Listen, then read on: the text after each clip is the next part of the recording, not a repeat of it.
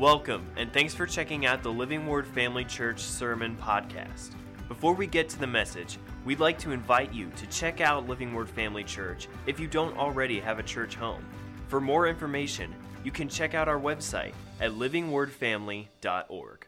I was reading and thinking about the last couple of services that we had here this past Sunday and also last Wednesday, where we did have prayer lines for times of prayer. You know, it was a healing service last Wednesday, and then Sunday we just had an a service just about agreeing and thanking God for His promises.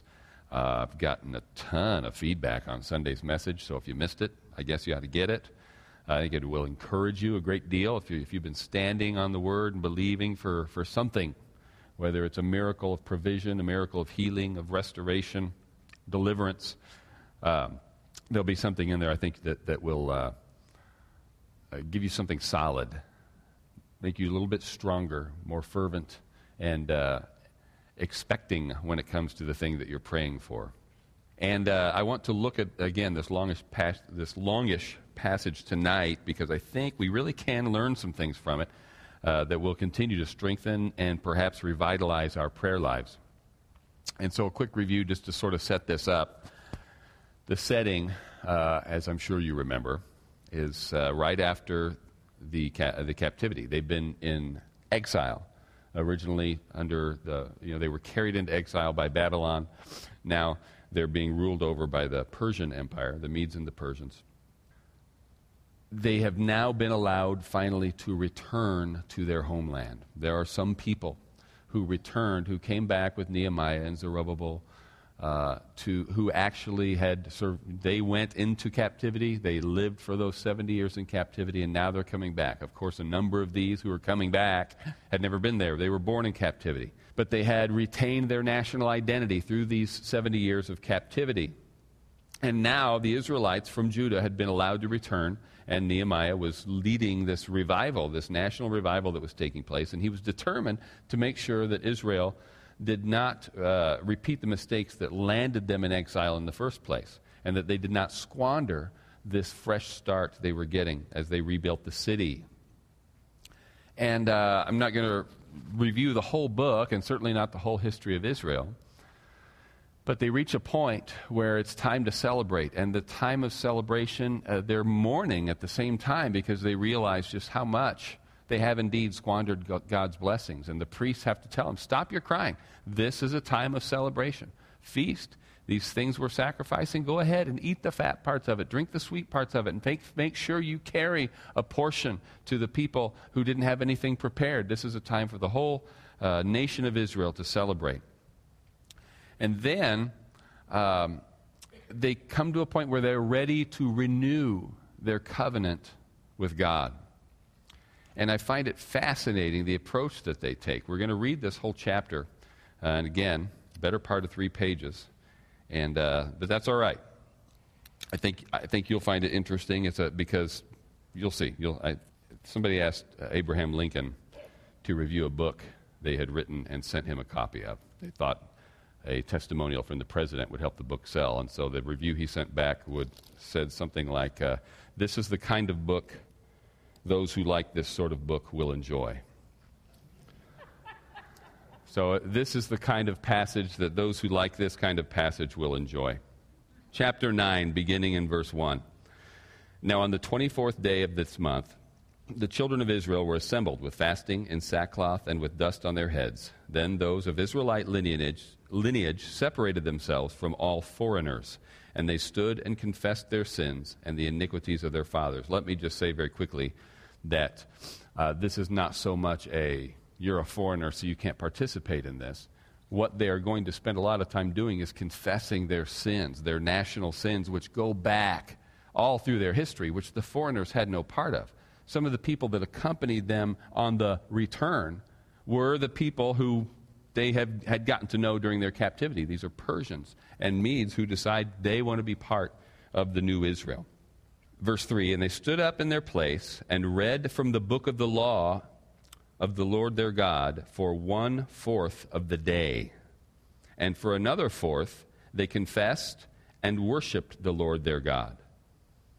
Then Jeshua, Bani, Kadmiel, Shebaniah, Buni, Bani and Buni, Sherebiah, Bani, and skip the names, stood on the stairs of the Levites and cried out with a loud voice to the Lord their God. And the Levites, these other guys, said, "Stand up and bless the Lord your God forever and ever.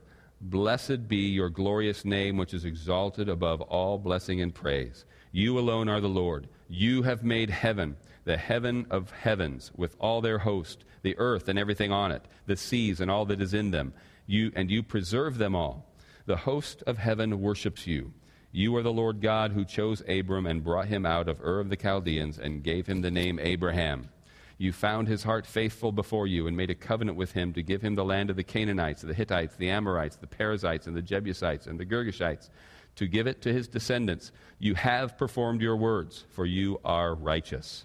You saw the affliction of our fathers in Egypt and heard their cry by the Red Sea. You showed signs and wonders against Pharaoh, against all his servants, and against all the people of his land. For you knew that they acted proudly against them. So you made a name for yourself, as it is this day. And you divided the sea before them, so that they went through the midst of the sea on dry land. And their persecutors you threw into the deep, as a stone into the mighty waters. Moreover, you led them by day with a cloudy pillar, and by night with a pillar of fire, to give them light on the road which they should travel. You came down also on Mount Sinai, and spoke with them from heaven, and gave them just ordinances and true laws, good statutes and commandments. You made known to them your holy Sabbath, and commanded them precepts, statutes, and laws by the hand of Moses your servant.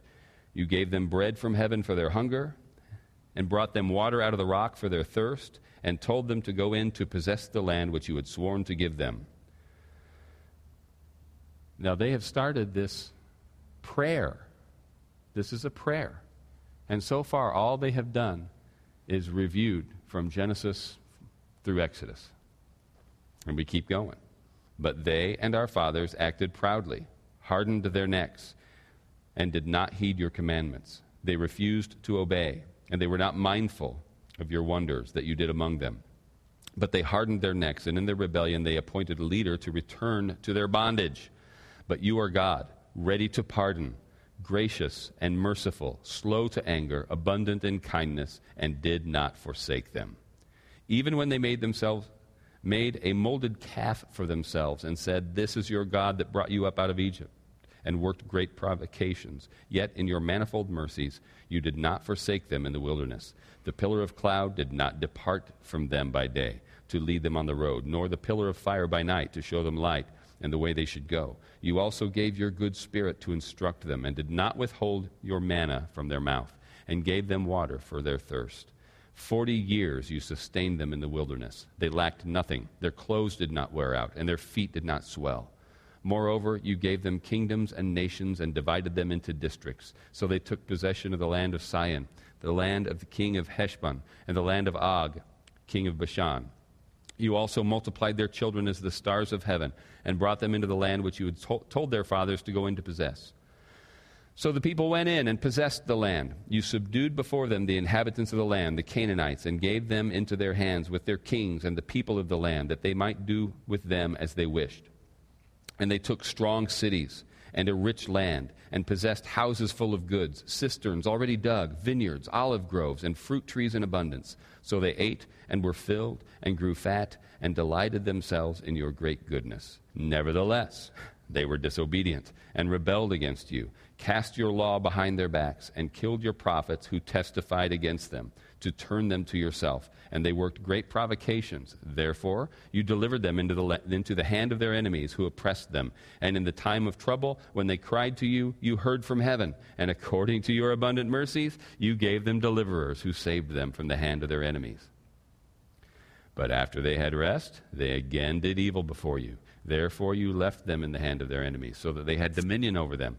Yet when they returned and cried out to you, you heard from heaven. And many times you delivered them according to your mercies, and testified against them, that you might bring them back to your law. Yet they acted proudly, and did not heed your commandments, but sinned against your judgments, which if a man does, he shall live by them. And they shrugged their shoulders, stiffened their necks, and would not hear.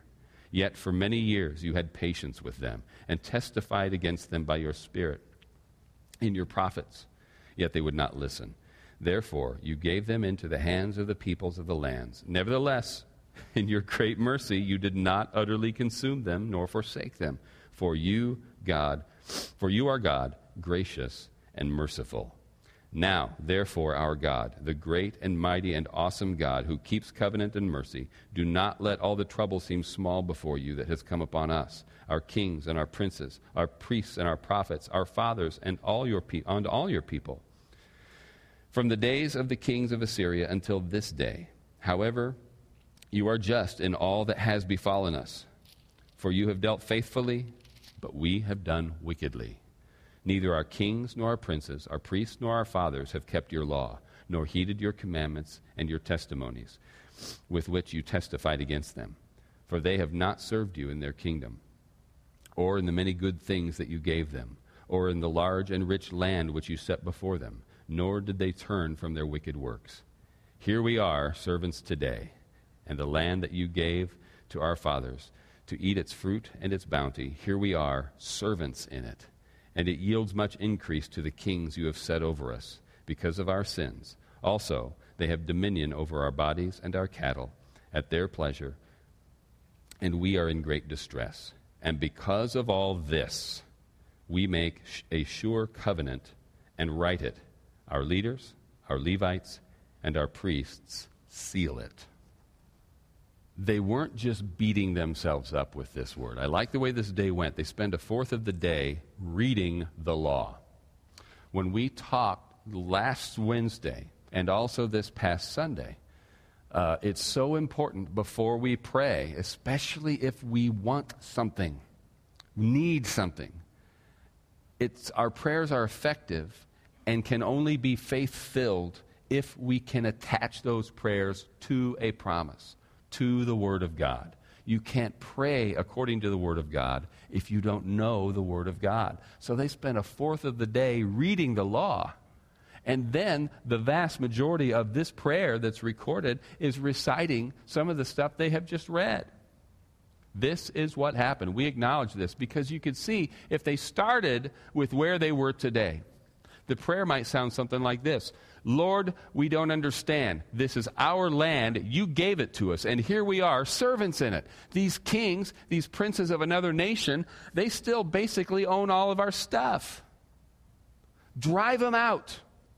We're going to be, sometime in the next few weeks between now and Christmas, reading in Isaiah 64 where they cry out to God, oh, that you would rend the heavens and come down and cause the mountains to shake and show yourself strong to our adversaries. This is what they're really wanting.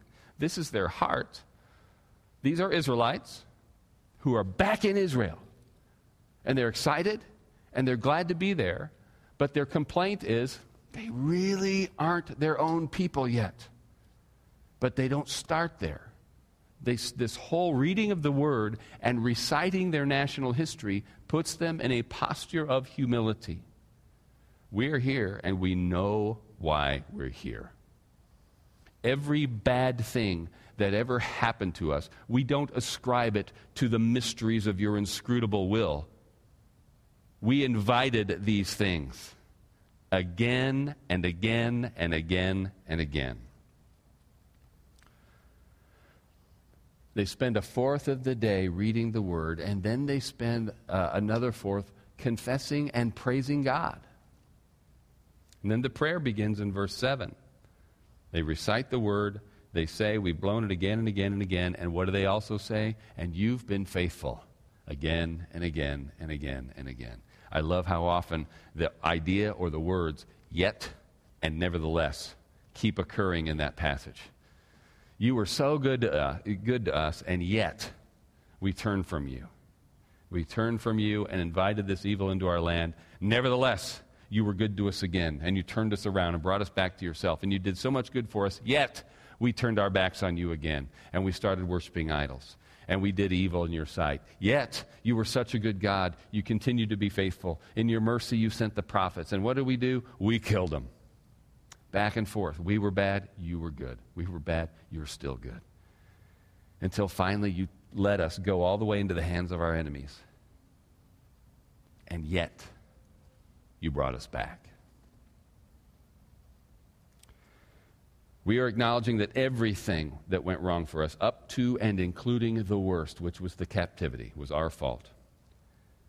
You've dealt justly with us. And now we are celebrating the fact that you've brought us back to our homeland. Not because we deserve it, not because we're good, but because you're good.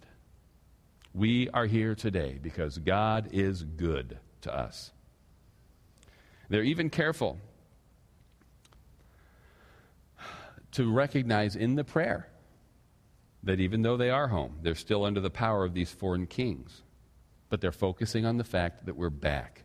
And we're here, we're eating, we're drinking, we're rejoicing.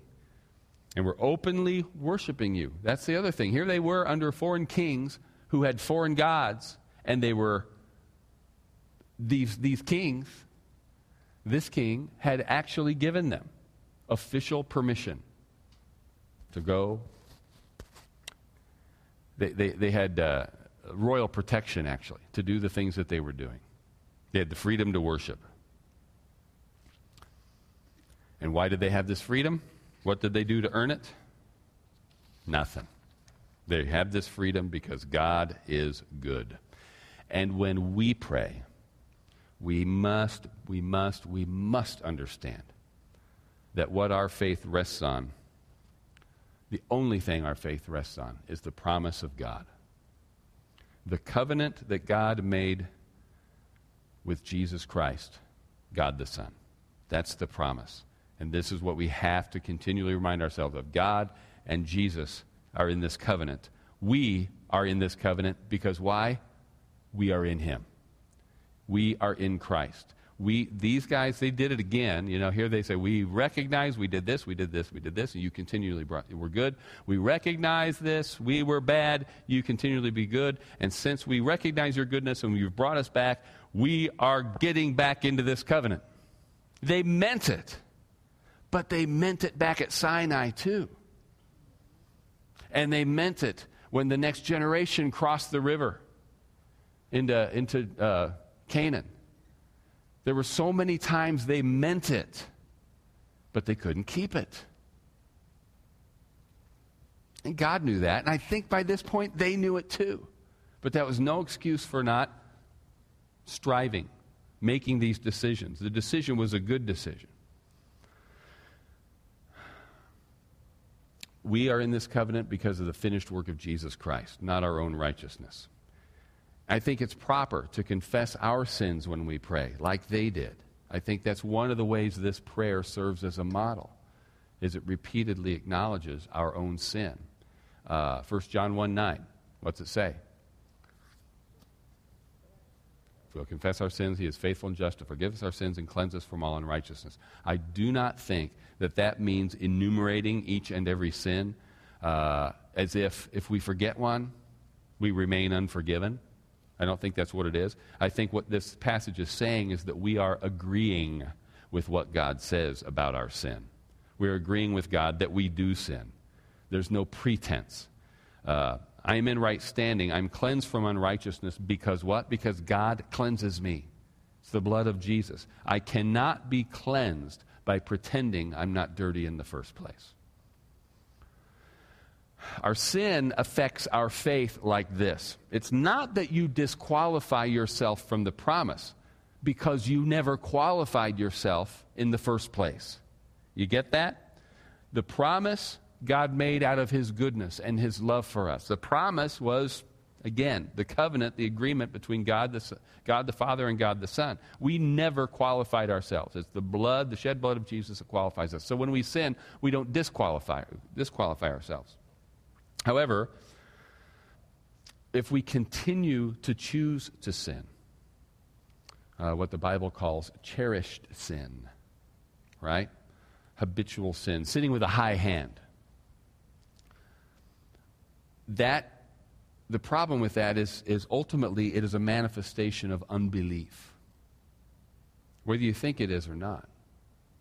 We can say we believe one thing, but if we act in a way that is consistently contrary to what we say we believe, then we really don't believe it. We say we love God with our whole heart, and we love Him more than anything, and we mean it. And we recognize that sin hurts God. And we recognize that our sin is so grievous that it took the death and blood of Jesus Christ to deal with it. And yet we continue to sin. What do we really believe? Now, God's merciful. All right? But it does affect our faith. It affects our faith because we are not living in consistency with the things we say we believe. And then we turn right around and say, and I really believe God wants me well, that God has healed me, that God has met all my needs according to His riches and glory. Well, if you're not living consistently with the other things you say you believe, do you really believe these things too? So, when we pray, speak these things out. These guys did. God doesn't need to be reminded. For that matter, the Word says He knows our thoughts. So He doesn't need to hear our prayers, but He does say to pray. Pray out loud. Pray with your mouth. And when we do that, when we pray out loud, that is an act of obedience that demonstrates our belief and our faith. It really means we believe God hears us, that there is a God we're speaking to who has made these promises and spoken these words. When we speak these words back to Him, God doesn't need to be reminded. We do need to be reminded. Even our salvation. What does Romans 10:9 say? It says, if you confess with your mouth the Lord Jesus Christ and believe in your heart God has raised Him from the dead, you will be saved. Now, one of the other things I like about this recitation, and it kind of goes back to the psalm, I forget which one it is, where every other verse or every other half verse is, for His mercies endure forever. And the same thing, starts with creation, goes through the history. For His mercy endures forever. And when we recite these things, and we say them, remembering what God did, there's a couple things about that. Number one, it reminds me of the song, you've never failed me. You've never failed me yet. Look at all these things. Even as I'm reciting these things, the times I've failed you, God, and you've never failed me. I see a pattern here, and it gives me confidence to know that He's never going to fail me. Right? And it emboldens me when I see what God has forgiven again and again and again. And how even in the Old Testament, they were forgiven. How was God able to do that? By the shed blood of Jesus Christ, looking forward to the finished work of the cross, just as we look back to it. God worked powerfully in their midst. There was no excuse, especially in those early the early things that were being recited in that prayer, we've talked about it a number of times, especially since we've started this through the Bible thing, how that generation that came out of Egypt saw so much of the manifest power of God in a short time. It wasn't like they had to think back to generations before. This one generation saw so much just in a year and refused to cross the river and take the land. The first big sign of opposition they wanted to do. That's what they were talking about. Well, we'll elect a leader and go back. That's when that was. And God forgave them. And sometimes, I admit, sometimes we look around and say, well, when was the last time I saw a real manifestation of the power of God in my life? Well, I think one of the things we need to do when we pray is to ask God to show us the things that we're just failing to recognize. There's so much around us that is constantly testifying of the power and the goodness of God, and we're simply failing to appreciate it. It's something we need to make a habit out of doing. But one of the things we really need to do, and I'm glad I'm finished. I'm glad I've gotten to this point kind of early, is testify. Now, we had 2 services in a row where last Wednesday I laid hands on the sick, and Sunday I agreed, we used to call it touch and agree. Remember, because there's a verse that says, if 2 of you agree as touching anything, well, people took that word touch. It really just means concerning anything, but they'd say, let's touch and agree. So they'd hold hands, or they'd put their hand on the thing they're praying for. It's kind of funny. But anyway, I did. That just as a point of contact for faith, just as physical agreement, I grasped your hand and said, thank you, God, for the thing, whatever it was you were believing God for. And I've already had a couple people approach me and tell me some things that God has done, that they've seen. I want to give you the opportunity just here for the next couple minutes. I don't want anybody to go long, and I'm not putting pressure on anybody. Nobody wants to, that's fine. But I think it would be beneficial for anybody who has received a manifestation of their healing or anything that they were praying and believing for to come up and share it. Does anybody want to do that? Well, maybe I thought about telling you at the beginning of this sermon to sort of give you a chance to prepare it, but then I didn't want you sitting there thinking what you were going to say rather than listening to what I was saying. All right, let's try this anyway. I know this is risky. And I'm not going to pull a fast one and say, come on up here. How many of you can say, listen, God has done, and I know there's been a manifest difference in my life since we prayed, Wednesday or Sunday, but I'm not going to share the details right now. Anybody? Okay, now I'm seeing a few hands. Praise the Lord. And some of the hands I'm seeing were not the people who came up and talked to me, so that's interesting. Listen, I want you to consider, we do our best to make prayer requests and needs known via email and things like that, prayer requests for prayer. But we do also at prayer on Monday nights, we share praise reports. If you've got something that you can share, let me know about it. And if you want to, give me permission to share that kind of thing via email. So it's not always, hey, so-and-so needs prayer, so-and-so needs prayer. Let's rejoice with those who are rejoicing. Let's rejoice with those who have seen the manifestation of the very thing that they've been believing God for. Why? Does that need to happen in order for me to have faith? No, it doesn't. Word of God is the Word of God anyway. It's still encouraging. It's still encouraging. It's a reminder. It fires me up. And again, it's fun to rejoice. I want to rejoice with you. And again, it'll just continue the pattern.